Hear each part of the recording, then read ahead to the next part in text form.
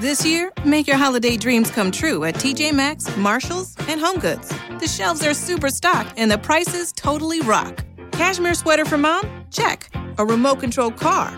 Check. The perfect handmade chessboard for your genius BFF? Check and mate. And that's just the beginning. Stores near you are packed with amazing gifts, so you'll spend less and gift better. Endless selection, great prices all season long at your TJ Maxx, Marshalls, and HomeGoods.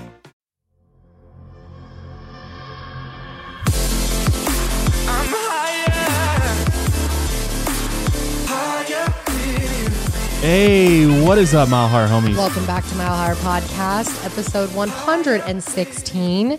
Today we are here to talk about the Bruno Borges disappearance. And this is a Brazilian case that I actually covered on my channel a really long time ago, like 2017? It was at least a few years ago, yeah. It was one of the first disappearances that I covered. And back when I covered it, Bruno was still missing. Right. But there's a lot that has happened since then, and we kind of wanted to circle back and take another look at this story. And we actually hired a Brazilian researcher this week to help us out, since there are so many articles written in Portuguese, and we knew that we were going to have trouble trying to decipher that and make sense of this story. So I think we have a very interesting episode for you guys today. I think you're really going to like this one. He's a very interesting individual, Yeah. and perhaps even an enlightened individual. Mm-hmm. So we'll get into it. But before we do, we want to thank our sponsors for today. We've got Quip, Stamps.com, and Postmates. Thank you all for the support. We really appreciate it.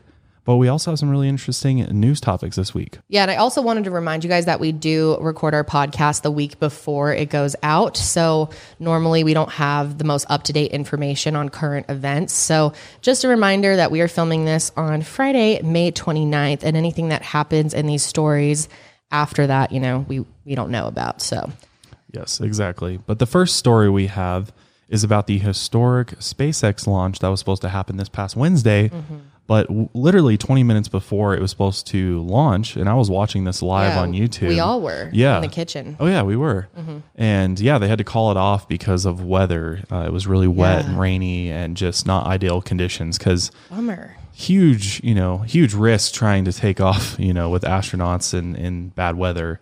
And Elon Musk said that if anything goes wrong, this is on me. Yeah, I would feel that way too. And it probably would be put on him in the media for sure.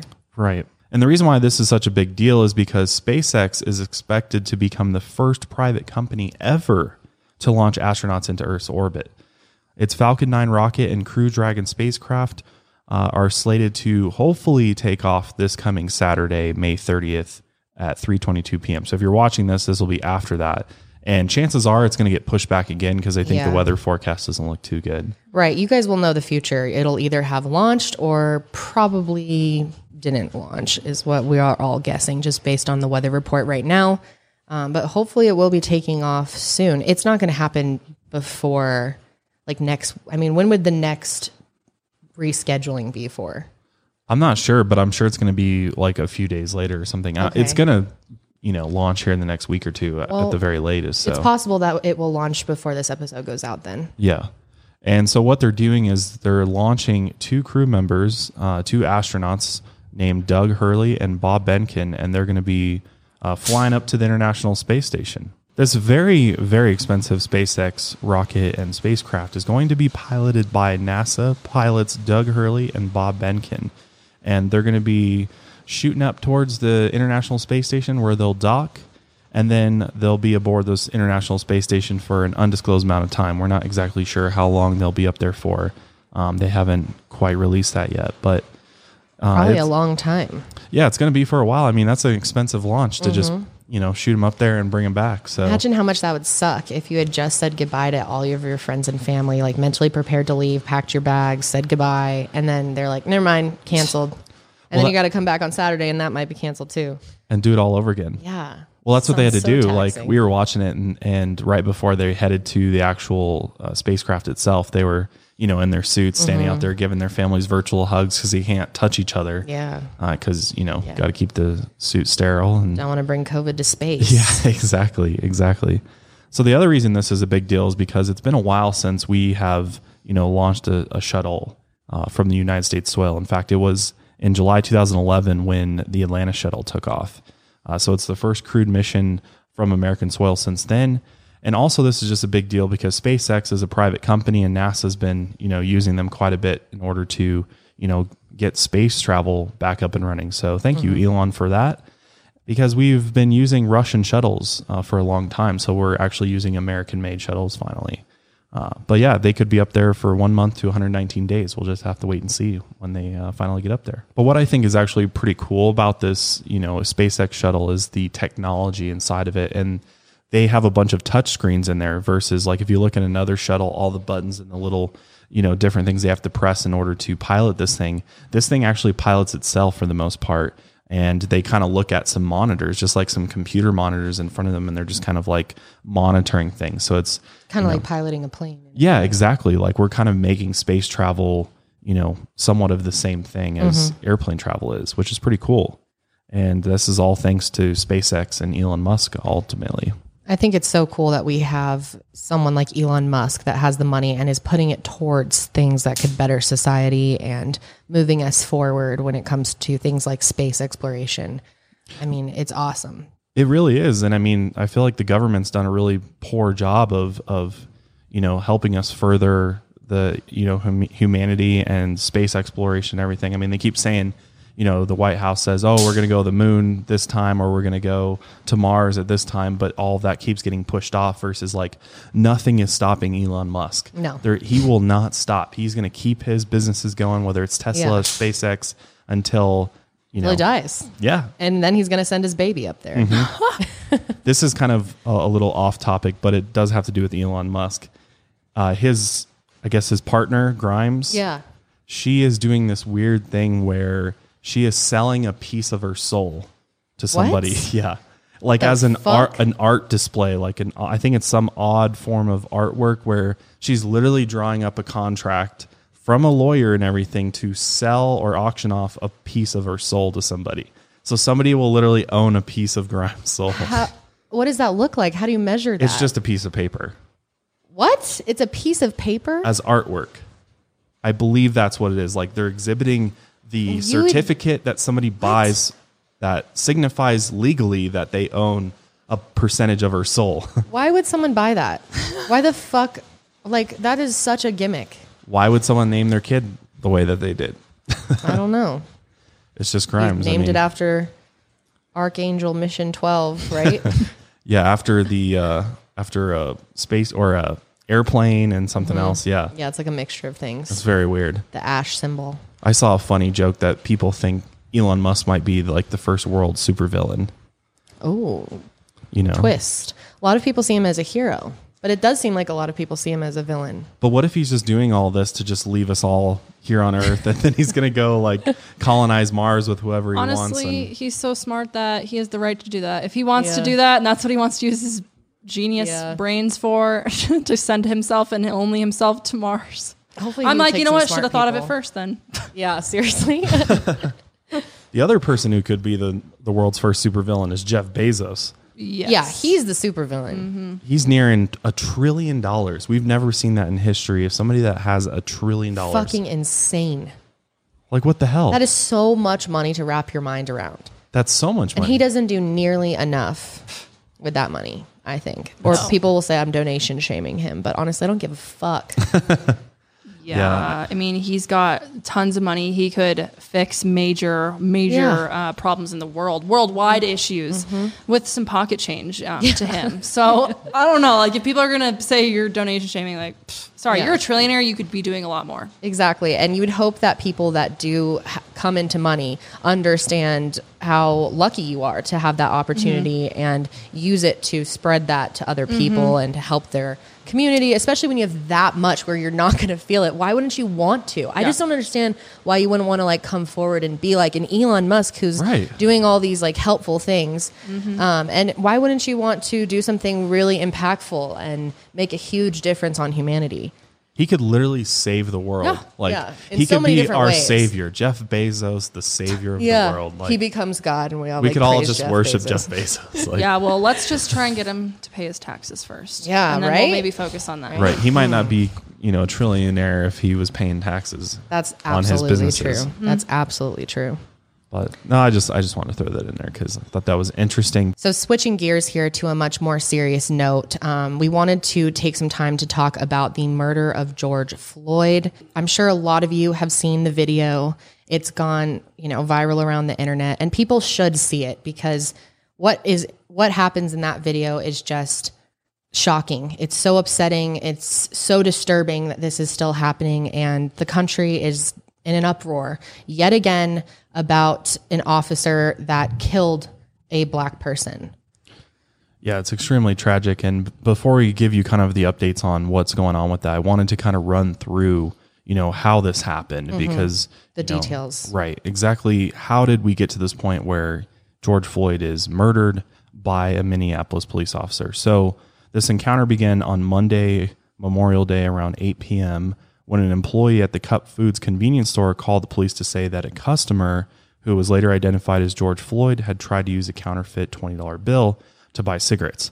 Okay, let's stop right there for a second.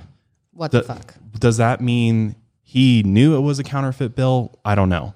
But we're talking a counterfeit $20 bill to buy cigarettes. Have That's they the even initial proved crime. that it was a counterfeit bill? I don't think it even was. I think it was a legitimate 20.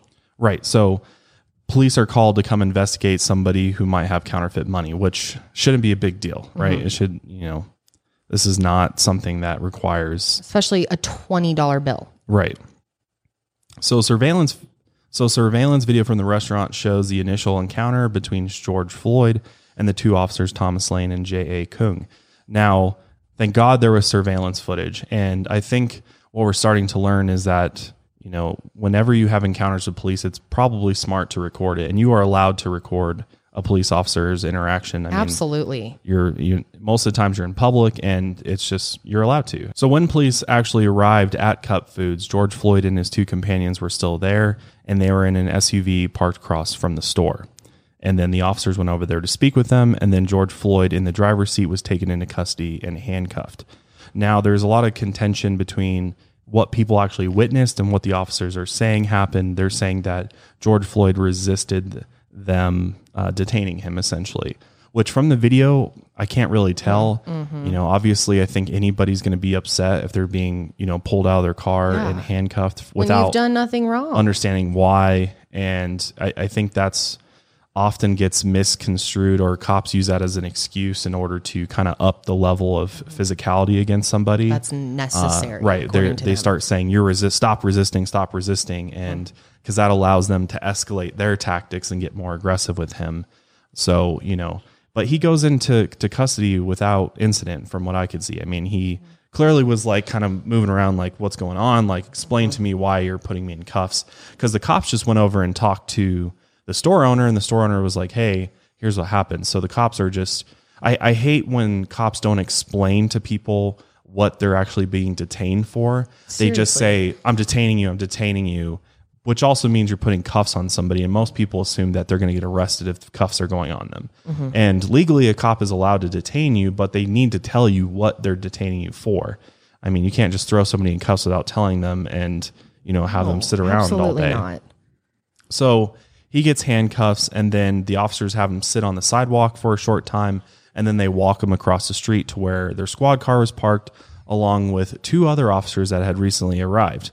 Now, the surveillance video does not show what happened across the street, where the officers asked George Floyd to get in the squad car, but the district attorney's report cites that the account given by police was Mr. George Floyd did not voluntarily get into the car and struggled with officers by intentionally falling down, saying that he was not going to get into the car and refusing to stand still. We've seen this before on like live PD and things like that. Like, I've seen this in real life too. Yeah. And, for those that don't know, I actually wanted to be a police officer back in high school. And I went through sort of a mini police academy, learned quite a bit about it. And I've been on like 15 ride-alongs with local departments here in Colorado. So I've seen a lot of shit actually. And from what I've seen, and from what we see on the video, it looks like he did go to the ground maybe in a refusal to get into the car because he's probably frustrated. But at the same time, this officer, Derek Chauvin, he has now got him on the ground. Instead of trying to get him back up and back into the car, Right. He's on the ground kind of being like, what's going on and stuff, talking. And, Derek Chauvin decides to put his knee down onto George Floyd's neck, which was completely unnecessary. Absolutely unnecessary because he's already in cuffs. He's on his stomach. So he's not even in a position where he can flee or he can fight. So he's pretty much helpless at that point. And this officer's just kind of sitting there with his full weight of his body on his neck with his knee. And the longer you're putting pressure on something, the easier it is to put more and more pressure on it. Like eventually by the end of that, 8-9 minutes he was on him. By the end of that, the pressure must have been so intense because your body keeps leaning and leaning. No, you're absolutely right. And from the video, it literally looks like he has his entire body weight. And that guy probably weighs, close to 200 pounds. So 200 pounds of force going down onto George Floyd's neck. George Floyd is like, I can't breathe, clearly showing that he's in pain. And this is when we got the video of the bystanders that were filming this, which is so smart. I mean, film everything these days because, have evidence so that, when the district attorney goes and tries to just brush everything under the rug, you can go to them and be like, look, we have physical evidence that shows that this is what this officer was doing. Police brutality for sure. Because obviously think about how many cases there have been of similar situations where it just wasn't filmed and no one was there to see it. That's very true. There's been tons of cases that are not filmed, and still, I can't believe there's some departments out there that don't have body cams and don't have I know, that should be absolutely required by now. That should just be a national law, I feel like, at this point, that everything should be recorded. Every interaction with police should be recorded. Were the officers in this case wearing body cams? Okay, so that footage has not been released. It has been released, actually. Yeah. Okay. Yeah, it just recently got released, but it doesn't really show us anything new per se because it's coming from, their perspective. So question, in the police academy, I'm not sure if you know this or if it depends based on the department, but I have seen them like you said, on live PD, which is the closest I get to any serious action, is them, putting their knee on someone sometimes to get a hold of them, get control of them. Is that something they learn in academy to do that? Yeah, it's a tactic to use in order to get a suspect into handcuffs. But so you're not supposed to just sit there on them, right? No. And you're not supposed to put your whole body weight into it. It's kind of just, it's a way to have a third arm in a way. Yeah, it's a tactic in order when you're trying to put cuffs on somebody, and especially if you're by yourself and it's one-on-one, which this scenario is not like that. Right, there's four officers there. They can't handle this one guy. Ridiculous. That's what's crazy to me is that it can be, I can understand it more in a situation where it was one-on-one and he was actually fighting the officer, which there's absolutely no evidence that he was fighting or resisting. Not at all. So the fact that he went to this level of force makes absolutely no sense. And I think most cops out there would agree with me and say this was just extremely excessive. And not only that, when your person that you have in your custody is starting to say, I can't breathe, I'm in pain, and all these things that are clearly signifying an issue, it's your job as a first responder and as a police officer to render aid to that person. Doesn't matter who they are. And the fact that he just completely ignores George Floyd the entire time, has this kind of smug look on his face. Yeah. Clearly, I think he clearly knows what he's doing because yes, I agree. The guy's been on the force for almost 20 years. So he's probably done this a lot. And he's already been complained about many times. There's cases of him for excessive force. Yeah. And we'll go through more of what he's done in the past, but yeah, so it's just a complete, utter case of extreme police brutality and which resulted in the murder of him. I mean, he died as a result of the injuries sustained by Derek Chauvin. And so that's what everybody was upset about, is the fact that clearly George Floyd would not have died if Derek Chauvin had just taken his knee off of him, gotten him up, put him in the car, get the ambulance there sooner. Treating him with an ounce of respect, especially since this was over a $20 bill. What the fuck? That's what's crazy. It's the same type of thing with Eric Gardner. Remember that? It was like a cigarette or something like that. It's some bullshit that gives these officers an excuse to get physical with these suspects. It's a power trip. It's just absurd. Yeah. Which I don't understand, because police officers have tons of equipment, thousands of dollars of equipment that they're wearing at all times in order to help them, get someone detained if they're if they're not cooperating, which was not the case here. I'm not even comparing it to what George was doing, but let's just say that in a scenario where there's someone being detained and they're acting up, not allowing them to do what they need to do. Like, you have so many other options. Why can't you tase them and then place them in the car? Like, that is so many other things. What is the need to be using your knee to, I understand at, some point to kind of get someone under control. Right. Again, not in this case, but in general, why can't you use the tools that you've been given? There's absolutely no excuse for it other than just being evil and possibly having a personal vendetta against George. And now they're starting to look at that. And I'm not sure what will come out by the time that this podcast goes up. Maybe there'll be more about this, but they're looking that he possibly could have known him and had something against him, or has a racial bias, which I think most of us are thinking that at this point. He seems completely racist. I mean, who the fuck does that? Would he have done that to a white person? No. And if you say otherwise, you're being ridiculous.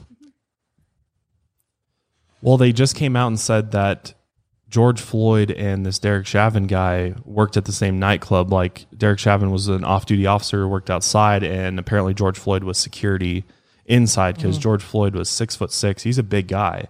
And so, like to Janelle's point, they have a lot of tools. That's exactly why they wear those belts. It's a bunch of tools on their belt. Right. And in this case, it would be a totally different story if it was even a one-on-one type situation. That's a lot harder to judge, because one-on-one, it's a totally different story. But when you have four officers, what I didn't understand is that there was the officer that was literally standing right in front of Derek Chauvin and George Floyd, just literally doing nothing and just standing there and trying to block the view of the bystanders' cameras too. He even tried to move over and block the bystanders filming them, because he knew probably what was happening. I mean, I can't imagine he didn't know that Derek Chauvin had his knee on his neck this entire time. Like, that's what I don't get too, and why I understand why people want, these other officers held responsible, because they stood by and let their coworker kill this guy when it was completely unnecessary.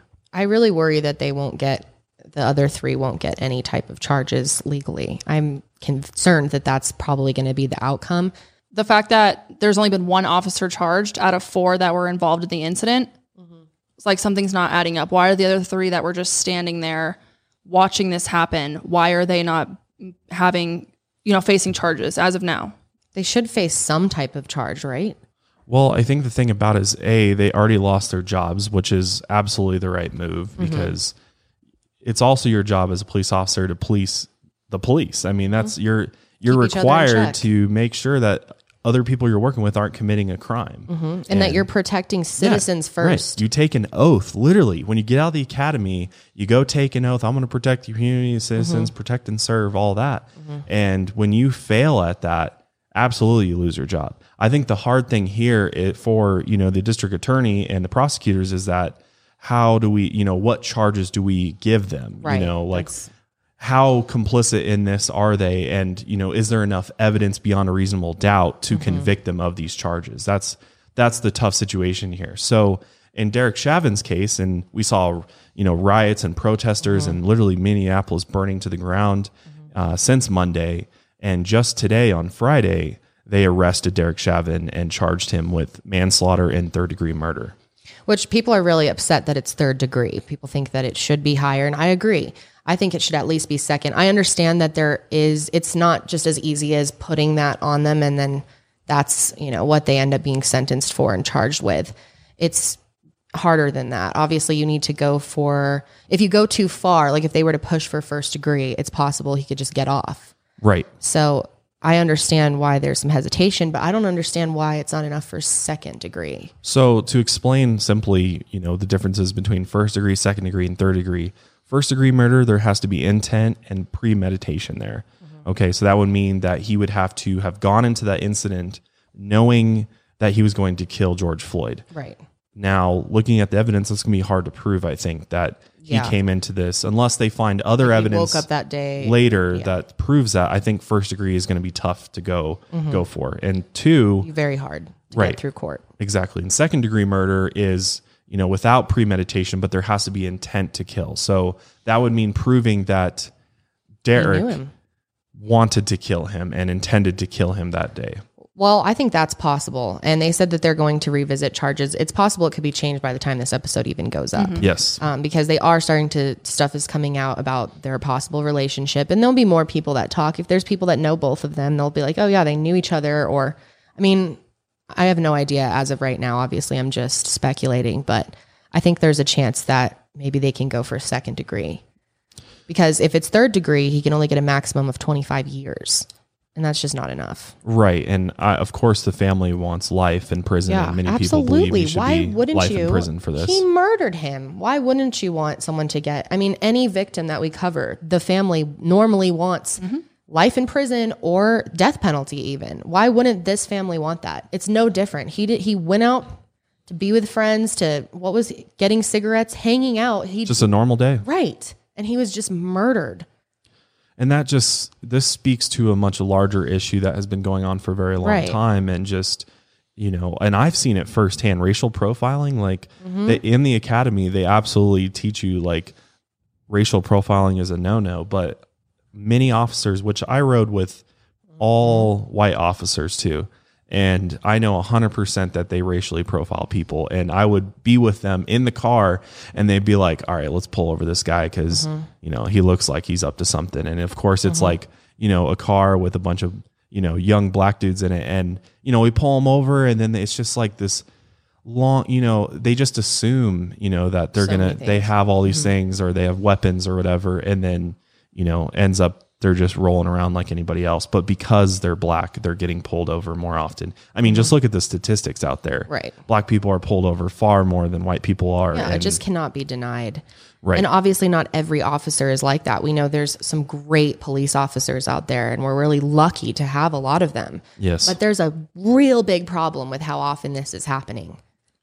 It's just happening way too much, and we have to figure out a solution because... And what is that solution though? What does that look like? How is this going to change? Does that mean, like you were talking about the other night, more community policing? Well, yeah, I think that's a huge point. Right. And this is something that we need to come back to because this is where policing started, with community policing, where the people that are patrolling your neighborhoods live in your neighborhoods. And therefore you know them, you trust them. And more often than not, they're friends of yours. And they care about their community genuinely, not just feel like they're on some like they're just the boss of them. Yeah. Right. They see them as they're here to protect them, not to control them and hurt them.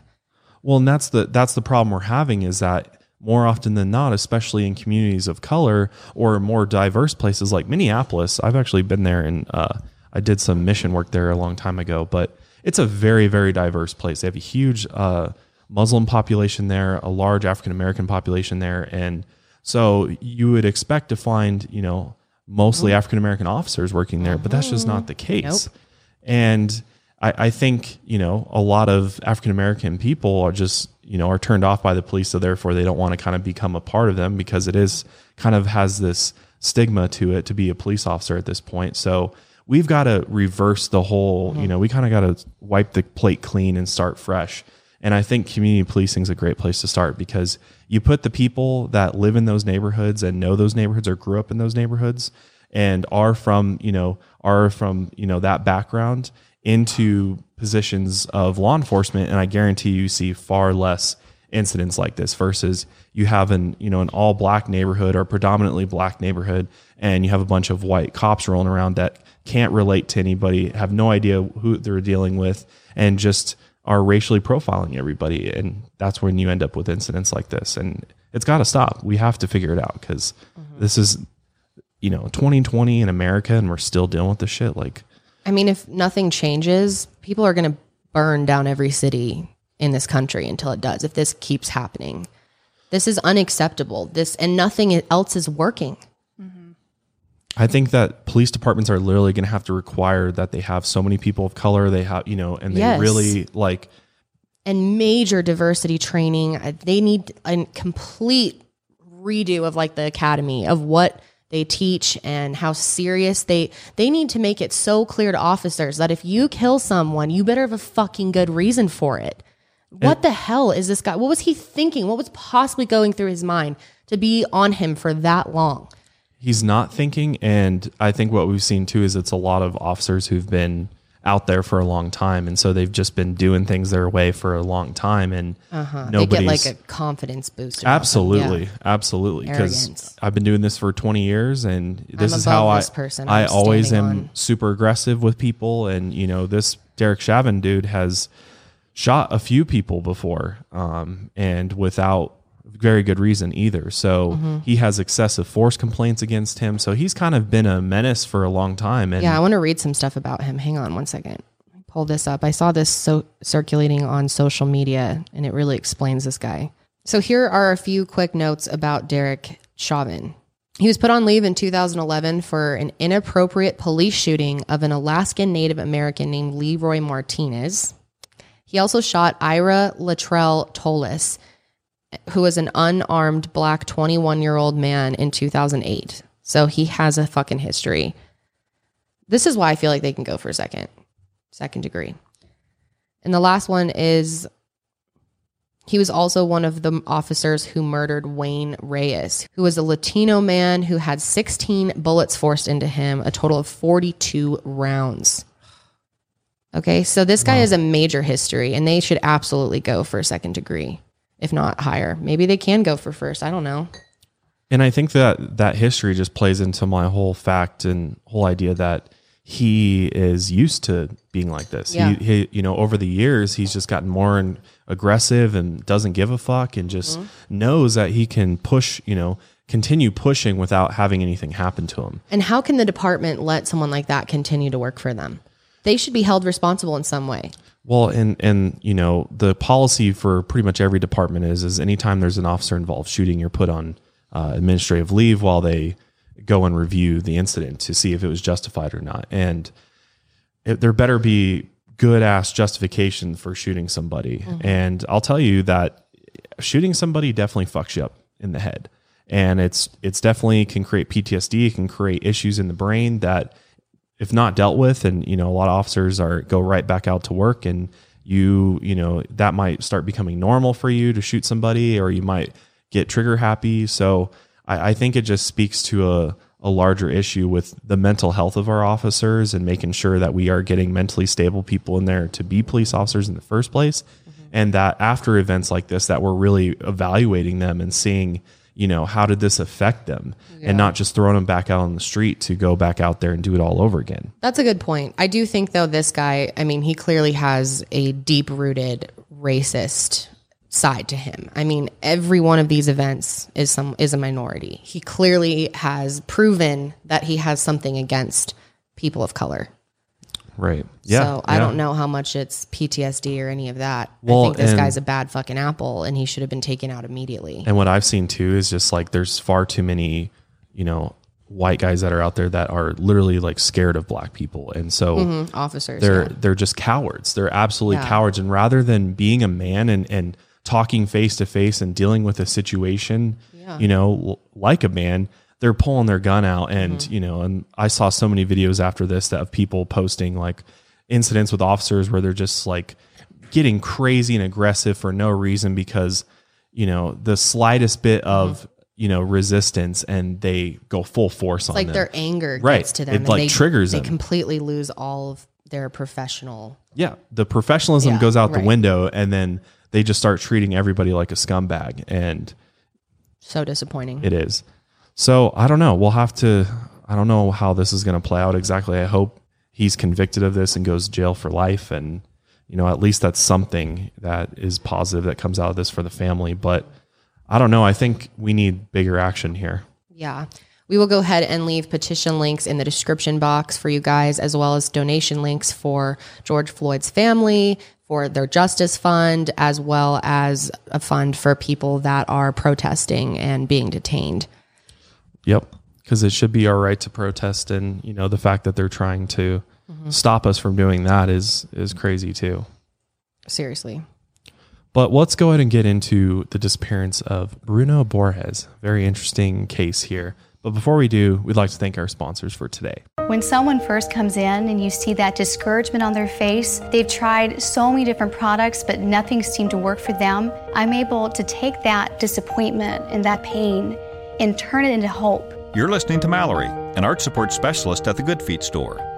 and they try the arch supports. It's a light up moment. You see their face brighten up. They go from feeling discouraged to being happy and hopeful again. For over 25 years, the Good Feet store and our arch support specialist have been helping folks live the life they love without foot, knee, hip, or back pain getting in the way. That's why this job is so important. You're helping people, getting back into the activities that they've wanted to do for a long time, doing the things that they love to do with their Good Feet arch supports. We're able to help them and take them from the pain to the possibilities. And I love it. The Good Feet store is located in Fairfax, Leesburg, Rockville, Baltimore and Hunt Valley, and in Annapolis in the Annapolis Harbor Center. For more information, go to goodfeet.com. At ADP, we understand the importance of building the right team and offer the data insights to help. Just as importantly, our AI technology helps you pay the team accurately. Grow stronger with ADP. HR, talent, time, and payroll. Okay, so let's go ahead and get into the disappearance of Bruno Borges. Bruno Borges was 24 years old when he went missing on March 27th, 2017. That's right around the time I made my video because I saw this little 1 minute clip going really viral. Remember there's square videos that were for Instagram and Facebook that would kind of tell news stories? Right. It was That's how you one saw of it, those. huh? Yeah. Mm-hmm. Interesting. Yeah, and I was like, oh, I've got to show this on my YouTube channel. And he was still missing when I did that video, but there's a lot to cover now. Yeah, and it's not like your typical, missing persons case No, here. this isn't really a true crime case. Yeah, it's hard. I don't know. Kinda. There's no real actual crime that gets committed. But he went missing. Yes.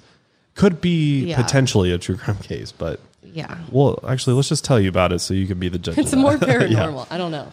But anyways, very weird. So Bruno Borges is this Brazilian guy, and he's definitely not your average Joe. That's for sure. He is a very deep individual, and he really, he would honestly like our show because he loves to, ponder about the universe and mysteries and, what's the meaning of life? Why are we here? These were all questions that he found extremely interesting and was definitely seeking out the answers to. And he was a psychology student actually at the time. And he is definitely a very intellectual person and was really, really interested in the occult and philosophy. Now, when we say the occult, I just want to sort of clarify what that means, because I think a lot of people automatically assume the occult was something negative, and that's just so far from the truth. Occult actually means hidden or secret, hidden knowledge, secret knowledge. Oftentimes, esoteric ideas, things like that, are all looped into the occult. Specifically, when you look at ancient knowledge from Egypt, and I think we've talked a little bit about some of these different topics revolving around the occult. But he was definitely very interested in ancient knowledge, philosophers, and things like that. So he would just spend all of his time reading books and poring over this information, trying to gain this knowledge himself. Super, super smart guy. And his family consisted of his mother, Denise, who is actually a psychologist. So interesting, he's kind of following in his mother's footsteps to become a psychologist himself. And then his father, Athos, owned an events company. Athos is such a cool name. Isn't it? Athos. Yeah. Very Sounds cool so name. Powerful. Mm-hmm.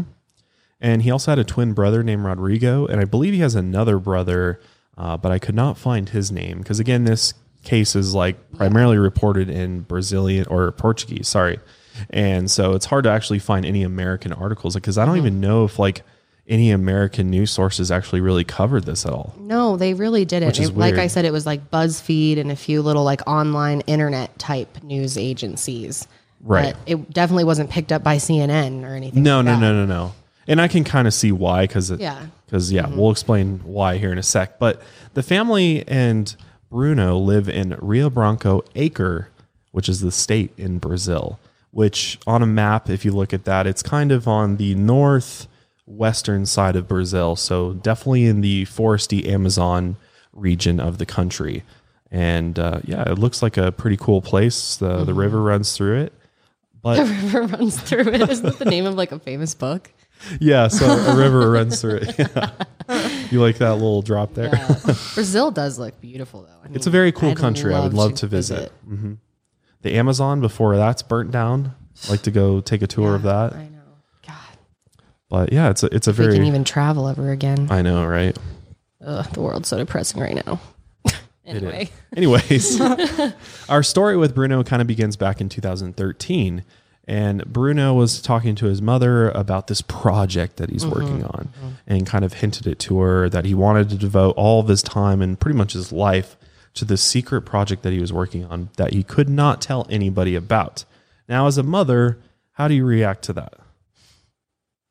If your son comes up to you and says, Mom, I'm going to be working on a secret project. Do not ask me about it. Do not ask me to explain what it is, but just know that I'm working on something secret that's going to change the world. What do you think as a mother? Well, initially I'd be like, you go for it. That's great. But then I feel like I'd probably step in like with the extent that he was going into it. Like he was getting like very unhealthily obsessed with all of this. Yeah, he was definitely consumed by this work that he was doing. Because even at this young age, he had already written 5 books in which he tried to get one of them published or patented. I think the translation goes from patented to published. But he was trying to get a book published, and he had already created this theory that, a philosophical theory that he wanted to get out there to the people, but he couldn't for whatever reason. But this new project he was working on, he needed money for. And so he went to his mother and was like, hey, can I get some money for this? I need like several $1,000s for this. And obviously his mom's been like, for what? Like, I'm not going to give you this money unless you tell me what for. Bruno's mom said, no money for you, but I will let you take a year off of school and work in order to work on this, which to me makes me feel like she knew at least somewhat of an idea of what maybe he was working on. Don't you think? Like, it's quite possible. And I mean, your own kid, right? She probably knew how philosophical and like kind of what he was into. Maybe she didn't understand to a full extent what exactly he was doing, but I think she just like wanted to support her son, who she feels like is really smart. Clearly, spends tons of time learning about stuff that she doesn't understand and wants to kind of respect him to some extent. No, that's absolutely right on the spot. I think from a child, I mean, this kid is very, very smart, read tons and tons of books. He's not just like some teenager goofing around, like making a band or something. No. Like he was taking it really seriously, and she knew that about him. Yeah.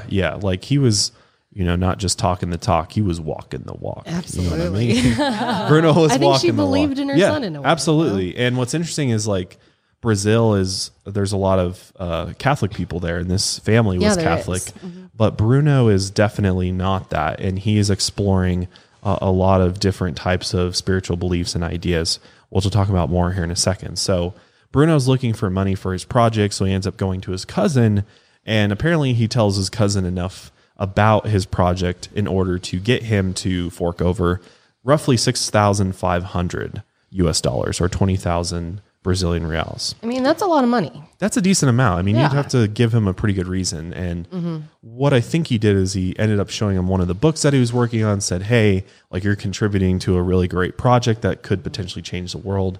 And his cousin was like, absolutely, Bruno, here you go. Yeah, it just shows you his family believed in him. Yeah. Yeah, very, very close family.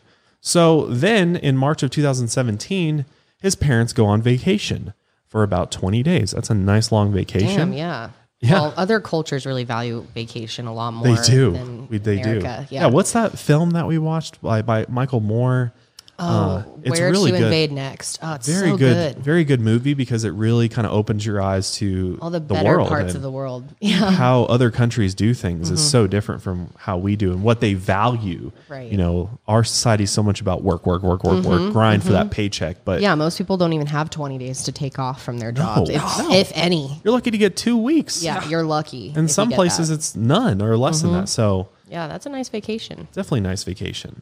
So while his parents are away on vacation, Bruno decides that this is the perfect opportunity to set his plan into motion and to transform his room. And we're not talking a spring cleaning here. No, it's not like an extreme makeover home edition. It's a very drastic change, a intense remodel. Yes, which takes roughly 22 to 24 days to complete. And he called it a masterpiece when he was done. Dude, it is. It is a masterpiece. This thing is insane. Do we have a video clip? We do have a video clip of his room, which I'll show you here in a sec. But I wanted to note that he would not allow anybody into his room while he was working on it. He'd keep it locked, and oftentimes his siblings said that he would lock himself in there all day, all night, except for to come out to eat real quick and then go back in. I mean, for him to have completed this by himself in 24 days, it makes sense. I mean, this thing is insane. It is insane. So after the 24 days passed, his parents had returned from vacation, and they're like wondering, what's going on in his room, but he hasn't revealed anything to them yet. But then March 27, 2017 rolls around, and this day starts out like any other day for the family. They actually all met up and had lunch that day. And then after they had lunch, which I think was around noon or so, his parents' relatives go back to work, and Bruno takes the fuck off. Mm-hmm. And he's only wearing a t-shirt and shorts that day. And apparently, according to his siblings, Bruno took off with his clothes on his back, a backpack, and a hard drive. So Bruno takes off, walks about half a mile or so before he calls a cab, and a taxi picks him up and takes him to this motel. Now, he never actually went into this motel, and according to the taxi driver, he was on the phone with somebody talking specifically about the location that he was going to. Because interesting enough, what we find out is that behind this motel, in a foresty area, there is a circle of chairs, 4 white chairs and a red chair, just in this kind of little clearing area where many people say that rituals take place, or shrines, or just sort of spiritual gatherings take place, like moon circles and drum circles, things like that too. Some Bohemian Grove type shit here, Yeah, well, somewhat. I mean, different things. Right. There were some non. Yeah. It's not like all nefarious activity here. Like it could be just a prayer circle to... Just people use it for various reasons. Right. So he takes off. His parents come home, and his father specifically comes home later that day from work, and he's like, "Where's Bruno?" Mm-hmm. Bruno's nowhere to be found. Gone. And that's when his dad opens Bruno's door and walks in and sees the masterpiece that Bruno's left behind. I would have passed out if I saw that. Seriously. I'd be like, wait, am I dreaming? Yeah, Is this an alternate reality? What am I walking tripping into? Right now? Yeah. This room is insane. So let's show you the room actually, and I'll explain what is in the room to those that are listening so that you can have some idea of what it looks like. Because you can just do a quick search for, Bruno Borges room. Yeah, or just watch our episode on YouTube. Yeah, that's we'll true. include the clip in there for you to see. So his opens the door. Boom. Damn. Entire room so transformed. Shook. Furniture, all gone. Doesn't even look like a bedroom anymore. It's centered around a giant statue, like a white statue. And there's geometric drawings all over the walls that are very symmetrical and clean and perfect, along with tons of writing on the wall, just like really small, perfect script. Oh, yeah, that creepy guy holding a candle. And then, just tons of script, tons of writing. Yeah, code, in fact. It's not just, Portuguese written everywhere. Everything is written in this code. And it's on the ceiling, it's on the walls, on the floor. It doesn't even look like a bedroom at all. No. It looks like a lab or something. I don't even know what it looks like. It's crazy. You'd almost think someone was just locked in here and went crazy and just did all this. Yeah, it kind of looks like a museum exhibit. Yeah. Like the way that he laid this out looks like it does look like an exhibit. Like you walk in, you look at all of these books that he's written laid out in a row. 14 different books he's got laid out, thick ass books too. Yeah. I mean, the amount of work that went into this room is insane. Mm-hmm. I mean, clearly he spent 22 days locked in there doing this. This isn't a little project. This is a life's mission. Right. So the statue that we mentioned is pretty much a life-size statue of an Italian philosopher by the name Giordano Bruno. And this guy is Bruno's, same name there, but Bruno idolizes this guy, and much of the things that are written all over the room have to do with this philosopher. Mm-hmm. Now, the 14 books that I mentioned are extremely organized with how they're laid out, because he's got Roman numerals on each of them, and they're 1 through 14 laid out in a row. So he's got all of these things written out. There's code. Everything's in code, so you can't even understand it by first look at it. But what's interesting is that the family starts searching through the room because they're like, what the hell is this? And they end up finding the keys to the code in order to start trying to decipher what's in the books. Because at first glance, you can't make sense of what's in them at all. And he's got all these cryptic, drawings and diagrams everywhere. And his family has no idea, what is going on or what is all this information he's put in there. They must have been so confused. Yeah. Can you imagine? No. I'd be like, what the hell did you do now, Bruno? But the best thing of all and my favorite thing in the room is the beautiful painting he has of him with an alien standing behind him with a hand on his shoulder. And they're both wearing robes. He looks like Mark Zuckerberg in the picture. Mark Zuckerberg? Yeah, he does. Does he not? Kind of, I guess. I think he does. Did he paint that himself too? I don't think so. Is he, I think he had somebody paint that for him. I was going to say, how artistic is he? Oh, I know. So talented. Mm-hmm. But what do you think as a parent when you walk in and see that and you consider their background and stuff? Obviously, they know Bruno's a little bit different than everybody else. Yeah. So on top of him being gone. Yeah. Vanished. And then you see this. Mm-hmm. Be so confused. You wouldn't even be able to process what was going on. Right. So a lot of the things, there's just so much cryptic writing everywhere as well as diagrams. And from what you can gather from the diagrams, it has to do with New Age thought and esoteric ideas and even conspiracies. He was definitely into conspiracies as well. Mm-hmm. And, there's a bunch of different symbols that can be found in there. There was a triangular diagram that might be a pyramid of initiation, which is how some conspiracists view the elite power structure. We've talked about this before. Yeah, the pyramid, what it means. Exactly. And then there's also Metatron's cube in there, which is a concept in sacred geometry.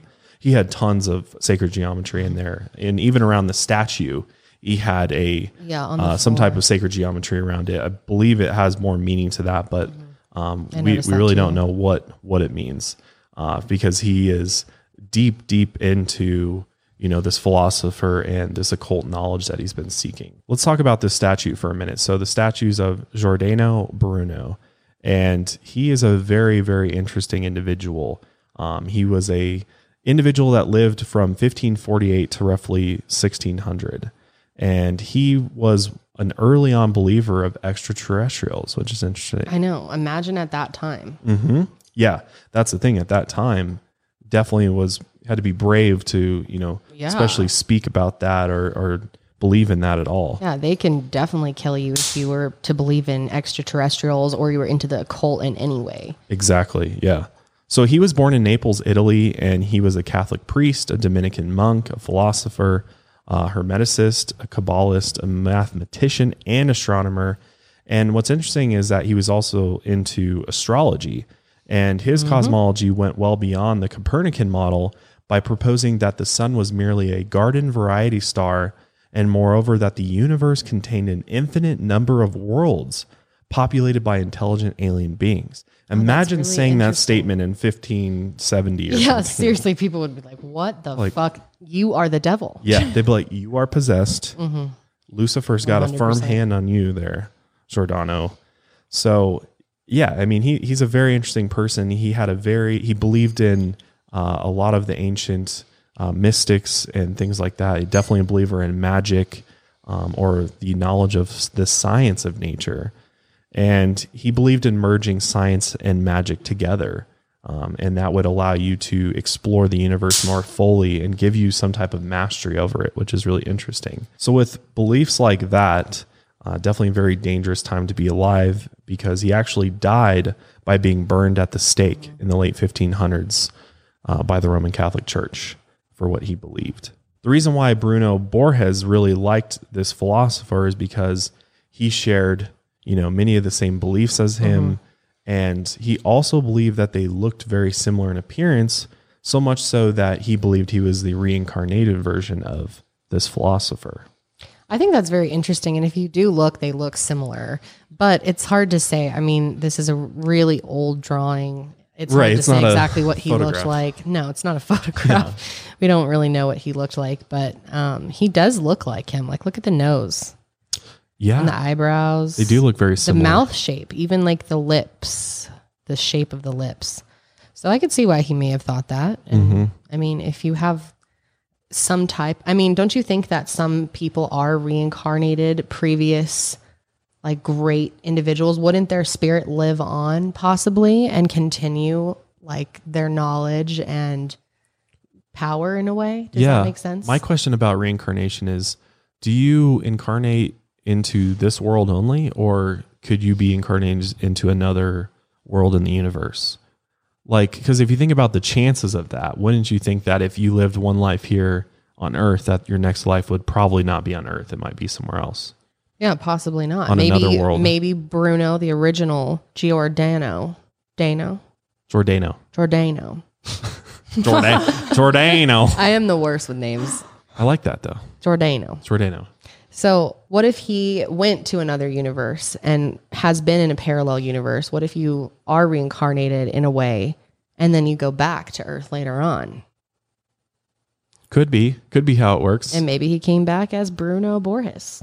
Maybe. I mean, they do. You can't ever say never. I mean, it's possible, right? It is possible. I'm not going to deny that's not possible. But I think there's a possibility. I mean, a lot of people also claim to be, somebody famous or somebody so, profound like this for their own personal gain, unfortunately, and, are a charlatan or whatever. But yeah, I think it is definitely possible that there might be, they think that, like Buddha's continuing to be reincarnated and continues to live on in different people and things like that. So yeah, it's definitely possible.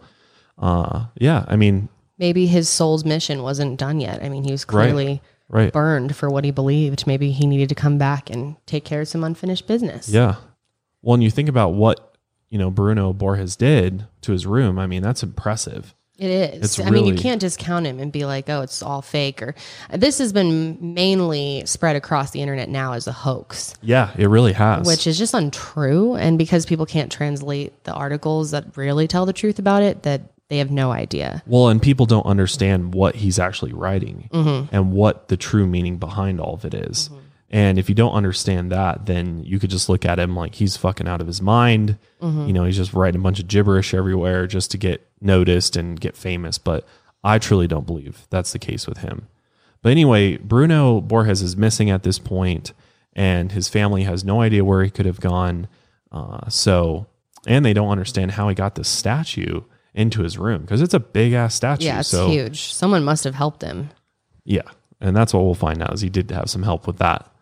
But the police are then called to come in and start investigating. The parents are like, "Where's Bruno? We can't get a hold of him. He's not answering his phone." He had his cell phone with him, or maybe he left it behind, but he was not answering it. So the police get there and they start looking around and stuff. And to them, it becomes very, very obvious that Bruno disappeared on his own accord, because there's no, he was last seen at his house. So was there signs of a struggle? Was there signs of abduction? Was he kidnapped? Is there signs of a crime of any sort? And there just isn't in this case. Well, a lot of people at the time were thinking alien abduction. Maybe. Yeah.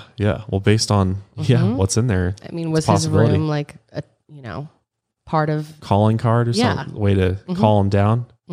Maybe. The police are looking around the house and looking around clearly Bruno's room, trying to figure out if they can get any clues about where he went. I think you'd be able to find at least one clue in that fucking room.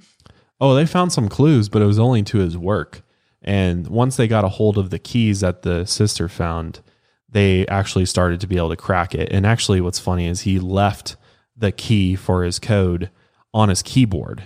He had little tape written over it, because when he typed all this shit out, he had to, remember, what code was for which letter. And so it's just a basic substitution. There's nothing like really that complex about it. And I think people, language or anything. Yeah, exactly. He just kind of attached some symbols to different letters and then typed out a bunch of shit that way. So they were able to decode one of the titles of the books that he had in there, and it was called The Theory of the Absorption of Knowledge. That sounds interesting, actually. I keep thinking when I was researching this, I'm like, God, I would love to just interview him and I know, talk to him. I feel like it would be friends with him. Yeah, have some deep talks. Lot to say. Oh yeah. Oh, I'm sure he would. On this podcast, would love to see him interviewed. Yeah, absolutely. But in one of the other 14 books that he had written, the police or the media were not sure who exactly cracked it, but they were able to decipher. They were actually able to decipher a small paragraph in one of the books. And this paragraph is called Hard Way. And it reads, "For thousands of years, the human being has been trying to find answers to questions such as, what is the meaning of life?" Mm-hmm. The philosophy that seems to have begun with the tales of Miletus in the middle of 700 BCE aims to find traces of unanswered questions. The deep search for absolute truth comes from philosophy, and when we talk about easy or difficult paths, we are referring to this type of theorem. It is easy to accept what you've been taught since childhood and what is wrong. It is difficult when you are an adult to understand that you have been taught wrongly since you suspected that you were correct. In other words, if you fit into some of the stimuli of the environment, you determined a certain behavior, making you at the mercy of a well-established and established beliefs and dogmas and rituals with a concentrated mass of people in it. I think that's pretty spot on. I think so too. Absolutely. Or allowing you to conform, accepting the concept of happiness and the meaning of life embedded in the media and society. Then clearly you are a part of the easy path to the quest for absolute truth. Does it fit the second option? That is the one who suspected every set of beliefs that was rooted to him, that this one has everything to be an investigator of the truthfulness and the things around him, entering in a more complicated way in which a minority ventures or bravely faces. Wow. His reading and writing levels like off the charts, man. Like that's really deep right there. But also they found out that in his books, he actually wrote about the Illuminati and government control. He did. About how there is one government that pulls all the strings in the world behind closed doors. Yeah, and that's something, I mean, we really believe that. Yeah, yeah. Mm-hmm. He woke. Yeah, he was woke. He was. Because, I mean, that's a concept that more people need to get through their heads, that's how the world works. And if you don't think that that's how the world works, you need to look into time to wake up. Start with episode 1 of the Mile Hard podcast. But for real, look into particularly the federal banking system. We have a podcast on that, and the 5 families. We have, I think, 4 podcasts on the 5 families. Mm-hmm. Yeah. It'll really help you explain this concept even more. Mm-hmm. Or, even in our last episode, a little Schoolhouse Rock. Seriously. That explained this whole thing kind of too. The episode before last, yeah. Yeah. But police began retracing Bruno's steps and where he was last seen. So they knew he had gone to this motel. So they go there. There's no sign of him there. They don't know anything about him. And that's when they discover this area that we talked about before with the plastic chairs in a circle. Which just looks sketchy and weird. Well, I mean, to somebody that doesn't understand, it looks weird. I'm saying to like the average person, that just looks like, what the fuck was happening? Well, I mean, there was like remnants of a fire there, so they could have just been sitting around at the campfire. That's true. But I mean, yeah, but the red and the white chairs and stuff, it just like looks. I remember watching videos of it and being like, this is so trippy. What the hell is going on? Yeah. And people confirmed that, people that were in the area confirmed that this was an area where there was, rituals and prayers that happened there or whatever. So, but what's interesting is that the last known footage that we have of Bruno comes from some CCTV footage, which shows him running in the direction of his own home on March 28th, 2017. So literally the next day he's last seen on camera running, and he's running towards his house, apparently in the direction of his house. But he doesn't have a backpack on and stuff. So yeah, like where'd the bag go? Yeah, where the hell did he go? We still don't know where he went. That's what's so weird. And so, but from this and from all the evidence and the lack thereof evidence of a crime, the police are pretty sure that, he's 23, 24 years old. He's allowed to go off he left on his own. Yeah. Mm-hmm. There was no sign of foul play whatsoever. Mm-hmm. And in doing their investigation, they also located the artist responsible for the sculpture in his room. And this guy was named Jorge Rivasplata. And he told police that he created the statue for Bruno because he believed that Bruno was, in fact, the reincarnated version of the philosopher Giordano Bruno. And he even gave him a discount on the statue. Yeah, only $2,700. He's like, I like you. I like your mission. Yeah. I'll give you a discount. Mm-hmm. So he got a discount on it. And then he helped him move it into the room half finished. Mm-hmm. That's how they got it in there. They didn't bring the whole thing in there. Because, it's way too big. Way too big. Way too hard to do that. And apparently the statue is filled with foam, cement, wood, and gravel. So it was way too heavy to remove from the room at this point. Like, once he put it in there, it's going to be in there forever. Yeah, seriously. So it's clear that Bruno was planning to make this whole installation and have it be there for till the end. His parents were like, dude, did you think about resale? Yeah. Seriously. What are we going to do when we got to sell this house? Yeah. Yeah, that's funny. But nobody knew where he was. None of the people that he, had been in contact with knew where he went. And they also discovered in their investigation that Bruno had visited a local dressmaker and had ordered up 3 white robes, much like the ones in the paintings in his room. The one of the guy with the lantern holding it, that had the symbols on the slouchy, back. Yeah. Yeah. And then the alien picture, he's wearing a white robe in that as well. So he orders these 3 white robes from the dressmaker, and she's like, dude, what do you need these for? Is it for church or something? And he said, almost that. Interesting. So to me, right off the bat, I'm thinking this is for some type of ritual, clearly. Yeah. And it also, I think, means this is spiritual to me in a way. Like, it's kind of like church to him in a way. It's his belief. Right, exactly. It's going to be used for serious use. It's not a costume or anything like that. Mm-hmm.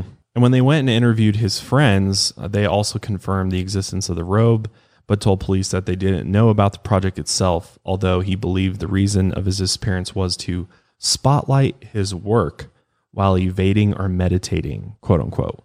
So we're starting to, put the pieces together, and the police are clearly starting to realize that potentially his disappearance was staged in order to bring attention to all of this work he just put in over the past, 20 some days. It's kind of smart though. I mean, it is a good way to get attention. Not that it's good to do this. No one should do this. It's like a waste of police resources, obviously, but I can see what his thinking would be. Not that he for sure thought that. I don't know if he disappeared for that reason though. Like, was that his intention, was to get all this attention to it? Right.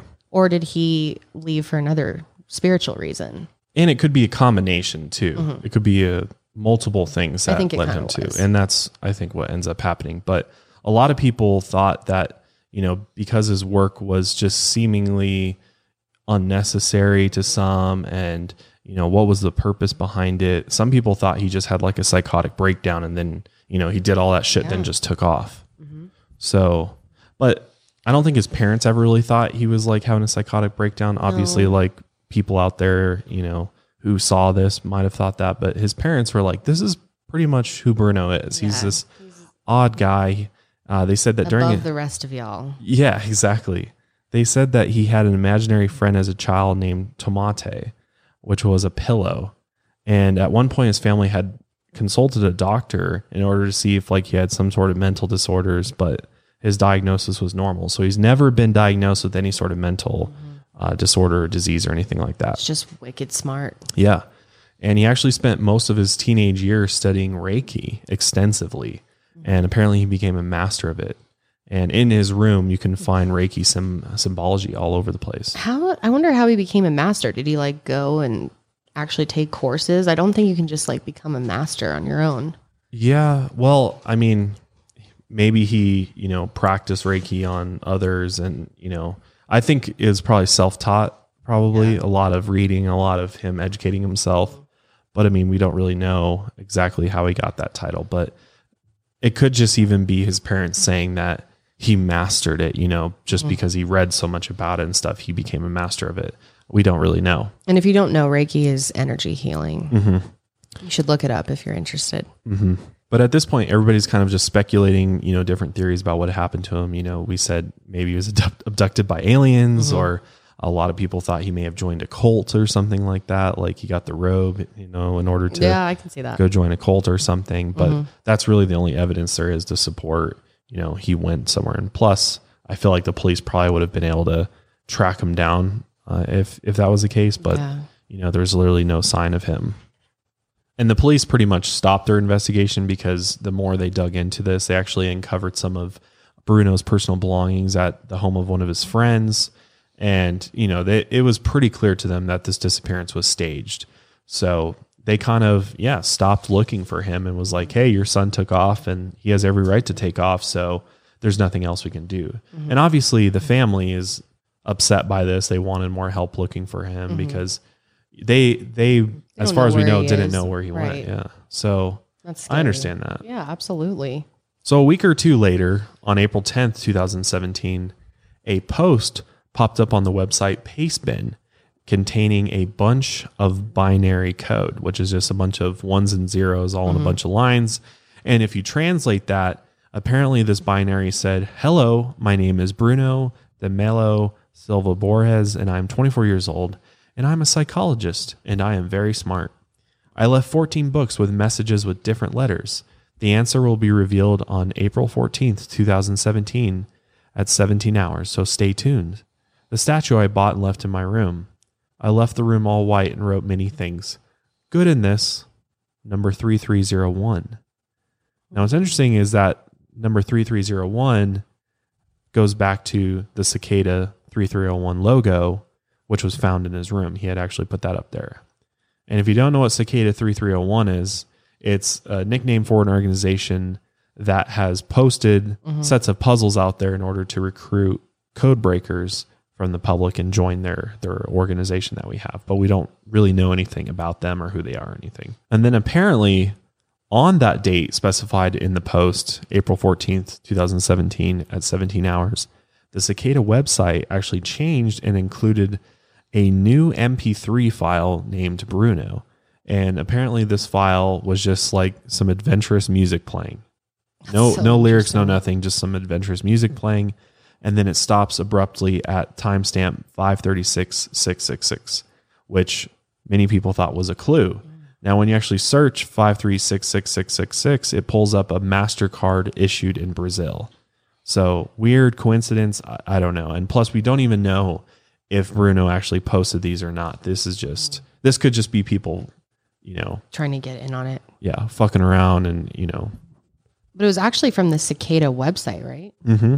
So I don't know what that would be. Unless he's somehow involved with them or working for them, or they saw his work. And so this was kind of a tribute to him, potentially.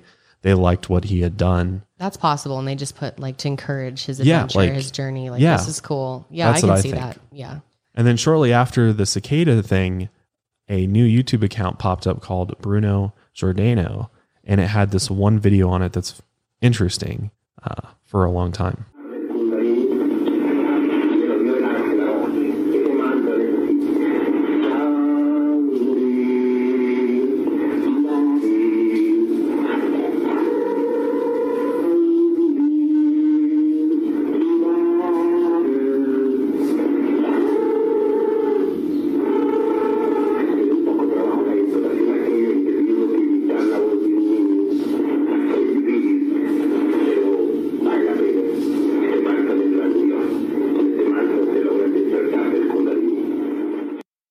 What do you think of that?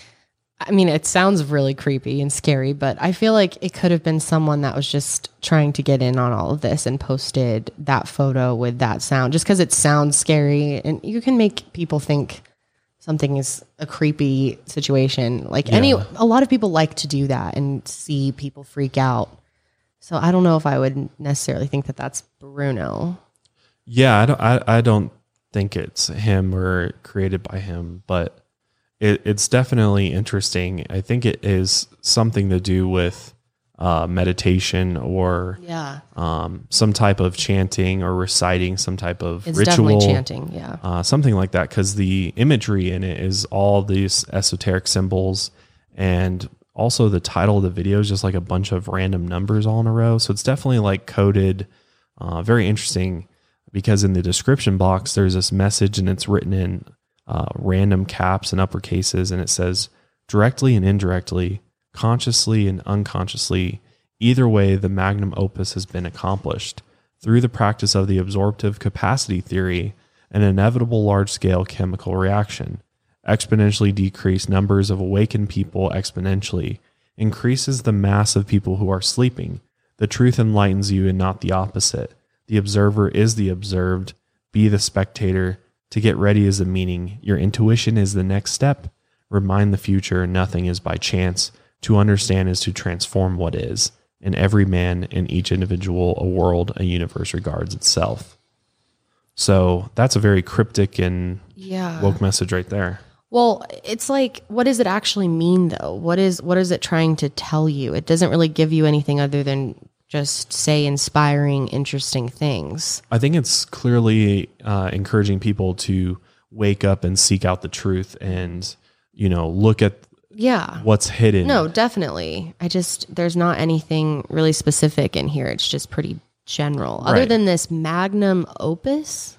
So magnum opus has to do with alchemy, and it's a term for the process of working with prima materia to create the philosopher's stone. So this is interesting because this kind of connects at the end. And it's been used to describe personal and spiritual transmutation in the Hermetic tradition, attached to laboratory processes and chemical color changes. It has been used to describe personal and spiritual transmutation in the Hermetic tradition, attached to the laboratory processes and chemical color changes, used as a model for the individuation process and as a device in art. What? I'm still confused. The shit is very, very cryptic. It's so alchemy dealing with magic. So a philosopher's stone, like from Harry Potter. Do you remember the philosopher's stone? No. I'm sorry. It wasn't the philosopher's stone in Harry Potter. It was the sorcerer's stone. I was going to say, I remember the sorcerer's stone. Ooh, you're about to get ripped. Oh, philosopher's stone. So the philosopher's stone is essentially a magic stone that can change change metals into gold. And it's also called the elixir of life. So it gives you the ability to, rejuvenate the body and extend your life. But it's a magical stone that alchemists would work with. Well, I guess I take it back because that's pretty important, right? Mm-hmm. Yeah, it is very important. And it's interesting because this will come up here at the end of this story. So it makes me believe that YouTube channel could have potentially been Bruno. And well, maybe he did set it live or like upload scheduled it. it. Yeah, scheduled it. That's what I think he did. That makes sense. Mm-hmm. And then on April 21st, 2017, another message appeared in the pastebin, and it said, quote unquote, "I'm living in caves. Please do not disturb." Which is interesting because it's starting to make me think, well, maybe this is Bruno posting these messages. But then again, it might be somebody else or a friend or somebody doing it for him. Well, I think a lot of people were assuming that if he was out hiding somewhere, it'd probably be in the caves. So, yeah. I mean, again, I'm not sure if that was actually him. Right. And then on May 2nd, 2017 on 4chan, actually, so another site, and I don't know what I think about this, but it says it was in a thread about the hunt for Bruno Borges. And there's a comment on the thread saying, "I'm here, man. I came to the force and now I'm living right here. There are very bad people even behind me. I disappear to protect myself. They will never catch me. I will be giving news to this threat. Now I'm living in Portugal where no one will remember to look for me." Nah, that's not him. I don't think Plus, that's him everything either. on 4chan is like bullshit. So. There's a lot of bullshit on there for sure. And then at one point, I guess a psychic tried to channel in on Bruno. Mm-hmm. And apparently, this is very interesting, but the psychic said Bruno was contacted by tall whites, which is a species of extraterrestrial aliens. And apparently the encounter was pleasant with them, but it's what led to his mission because he actually contacted the tall whites from his bedroom. So everything he did in there allowed him to connect with the extraterrestrials. I don't know. I think that's a bit reaching there. I don't know about that. What do you think? Yeah, I mean, I have no idea. I highly doubt it. But I don't know. Maybe not. Yeah. And there's not a lot of information about the psychic or who, how this all went down. That's the hard thing about this is I don't that know. I'm very is skeptical with psychics, honestly. Yeah. I believe that some people are psychic, but a lot of them out there, I don't know. Sometimes they're proven to be wrong. Oftentimes. Yeah. Right. Most of the time. Now, this is interesting. Another theory emerges for his disappearance, and this is what I truly believe is the reason for his disappearance. And that is because of the Hermetic tradition. Mm-hmm. So he was in this process of initiation into Hermeticism, which is really a philosophy on the universe and life, and could even be considered a religion to some. Mm-hmm. It's been carried on over generations, but it goes way, way, way back to, the Egyptians and even before that. And we got to do a whole episode on it because it's very complex and hard to explain without diving too deep into it. But essentially, Bruno was kind of on this journey for enlightenment in a lot of ways. He was seeking what's called a cosmic mind. And with a cosmic mind, you're able to take and project powers onto, other things and beings, and you can actually project your body anywhere in the universe and world, as well as speak to gods and angels. And this is just one interpretation of this. But Bruno actually said that he could astral project. He could, have out-of-body experiences, and, through this knowledge that he had learned, he could go all over the place, and he could, see other places. I fully believe that, especially with how much time he was dedicating to this stuff, and he must have figured out how to eventually do that. Mm-hmm. And so in order to sort of initiate yourself and become, a true hermeticist, you have to go through this initiation period and really dedicate yourself to it. But essentially, he read this book called, by Giordano Bruno, called And the Hermetic Tradition. So he read this book all about Giordano. So he read this book about Giordano, and he really thought he was Giordano, so he felt like he had to go through this initiation process and essentially go on this spiritual journey and of like awakening. Yeah, of awakening and really truly coming into the full power of who he really was, is a very simplified version of what he was doing. So months go by, and the family has no idea where he is. He's gone. Nobody's really looking for him at this point.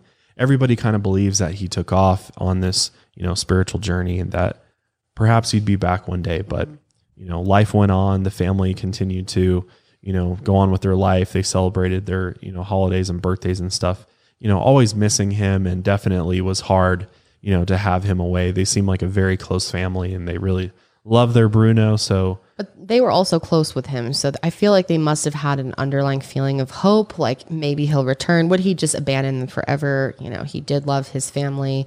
They know that he's smart, that he is serious about what he's doing, that he's probably, taking whatever he's doing pretty seriously as well. Right. And he'll probably return. I mean, yeah, they're hoping at least. Yeah. And their hoping paid off, because Bruno did return after 4 months and 14 days missing. There was actually surveillance footage showing him coming home on August 11th at 5:22 a.m. And it shows him barefoot ringing the doorbell of his house, but nobody answers. And he ends up waiting there for an hour until one of his neighbors appears, and then ends up calling his father directly. And at that point, his dad comes to the door, opens the door, and says, "Bruno, you're home." So he's like ringing the doorbell and the dad's just not answering. Like, your son's missing. What if it's him? I know. I don't know. I guess it was early. It was 5:22 a.m. So maybe they just weren't awake. Okay, that's possible. Yeah. Maybe he doesn't want to alarm them too much. No, because his dad was super happy to have him home. His whole family was. His dad said it was the best Father's Day gift he could ever receive. Oh, that's sweet. And yeah, they were really happy to have him home. And then 8 days later, Bruno Borges went on television actually and did an interview where obviously, he got some media attention for this because, his room had gone viral. So now the mystery man returns, and they ask him, dude, where'd you go? Why'd you leave? What's your room all about?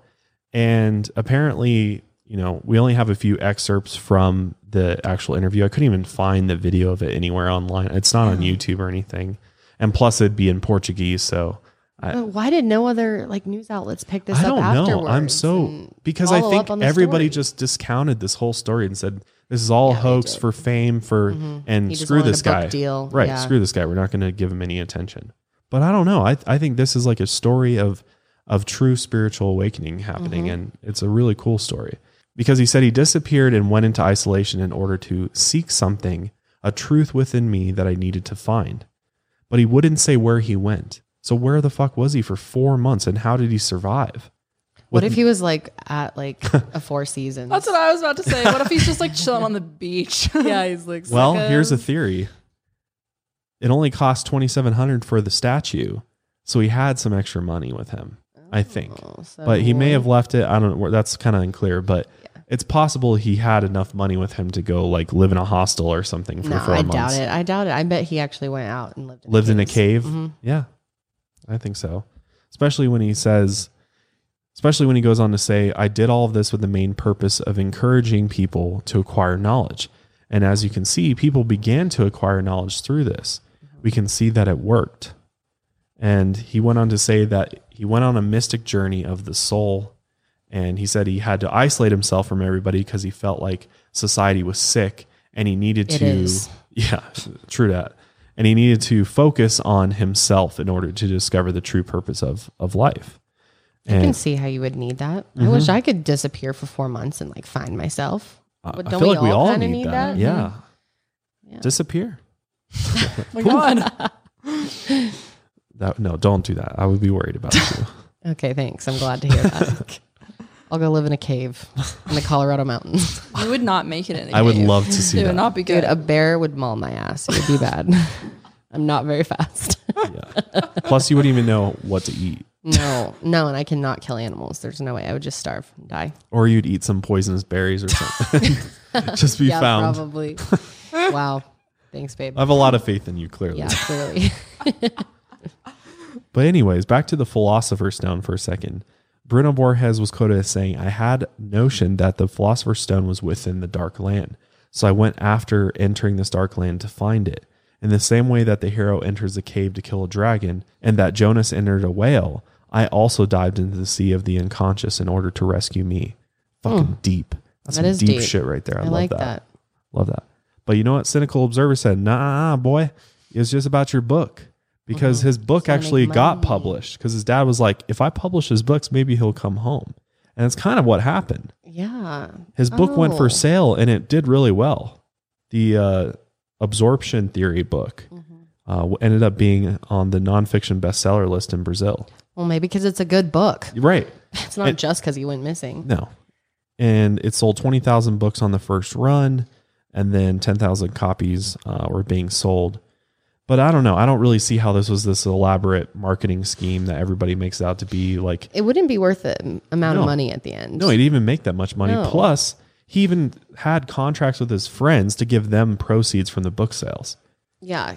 He wanted everyone to benefit from it. Right. So to me, this is clearly about his spiritual journey and his. You don't become a Reiki master just so you can like get some weird book deal. And he Get he rich, put in yeah. hella work into this. There's no Yeah. way he just did this. And it's not like he was going to get rich. It's not selling. It's not New York Times bestseller. This is 20,000 copies at first. Yeah, this is 10,000. Brazil top seller. Yeah. Right. So So it's not like it's not like New York Times bestseller, it's millions not of dollars. that much money. No. Right. Yeah. So a lot of people think that he should have been locked up for this and for leading people astray and having the police spend all this time on him. But Well, he didn't make them do that. He didn't say, come look for me. He didn't stage it as if he was murdered. It's not like he left like blood on the ground and like tried to make it look like he was in harm. He just left. You're not allowed to do that? Yeah, I was going to say, which he had every right to just leave. Yeah. yeah, that's what the police said too. They're like, there's no evidence of a crime committed No. here. And you're allowed to leave on your own accord if you're 24 years old. You're allowed to do some weird shit in your room. Yeah, exactly.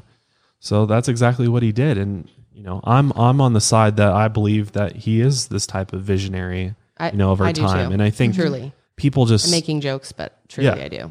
people just assume that like, what, we can never have another philosopher again? Like, what the hell? I know. What? Yeah, why are philosophers like all of a sudden gone? Or when you say you're studying philosophy, people are like, okay. Like, you're Well, gonna be a even back then, philosopher. though, like a lot of people, when listening to philosophers, certain ones would be like, "You're crazy," or Yeah. "You're, a devil worshiper." Burn you at the stake. Yeah. Yeah. It doesn't So, make any sense. I mean, what's changed? We still don't take people that think big or differently seriously. yeah, it's really sad because if we all, thought outside the box a little bit more No, we'd be in a and lot better place. opened right our now. eyes a little bit wider and took a look at the world a little bit differently, imagine the world we'd be in. It'd be a different world. Different world. So yeah, I'm a fan. I'm a fan of Bruno. I stand. too. I stand Bruno. I stand Bruno, Bruno too. stan. And his room, I believe, is still up the way it is. I think it's like an actual Well, yeah, full blown. like we said, you ain't getting that statue out of there. exhibit. And God, how cringy would that be for him to like watch people paint over his like days Yeah, and days no. of weeks of work? Absolutely not. That shit's staying there forever. Yeah, that's so cool. Imagine finding that like 300 years from now, and they're like, "Oh, what were they trying to tell us back then?" Yeah, that's true. It will be there for a long time, I'm sure, I'm not unless the sure. building gets torn down. But Yeah, something could happen. I don't know. but Maybe we'll get to visit one day. that'd be cool. Yeah, I would like to check it out. Are they like meet 'em. letting people into the house though? Are they like? I think so. Yeah, I think he like shows people his work and he's continuing working on his books, and he's a full blown like philosopher. Philosopher. Absolutely. Wow. And he believes he's Giordano Bruno. Maybe he is, maybe he's not. Well, let us know what you guys think. Definitely. In the comments. And yeah, that wraps it up this week. Yeah, that's it. That's the story of Bruno Borges. But hopefully you guys enjoyed this episode of the Mile Higher Podcast. I know it's a little bit different than, some of the usual stuff we cover, but we'll be back next week with a real true crime case that we will be diving deep into for sure. Yes, that's one's going to be long. Oh yeah. But be sure you guys are subscribed to us on YouTube and on Spotify and iTunes, and leave us a rating and review too if you feel like it. But yeah, we will see you guys next week. Be sure to stay safe and stay woke. We'll see you guys next time.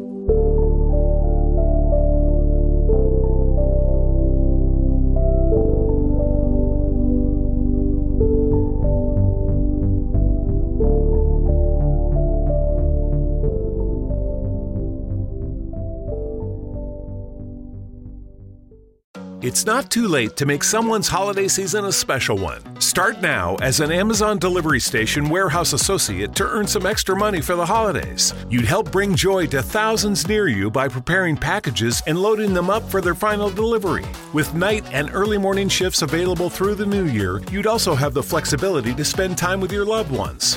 To start as a Delivery Station associate, go to amazon.com/holidaywork. Amazon is a proud equal opportunity employer. At Busch Gardens Christmastown, rekindle the spirit of holiday traditions for you and your family. Delight in the wonder of over 10 million twinkling lights. Cherish the moments as you enjoy new holiday shows and visit Santa and Rudolph. And immerse yourself in a world transformed by the season at the world's most beautiful theme park. The holidays shine brightest at Busch Gardens Christmastown. Select dates through January 2nd. Right now, tickets as low as $39.99. Hurry before prices go up. Restrictions apply.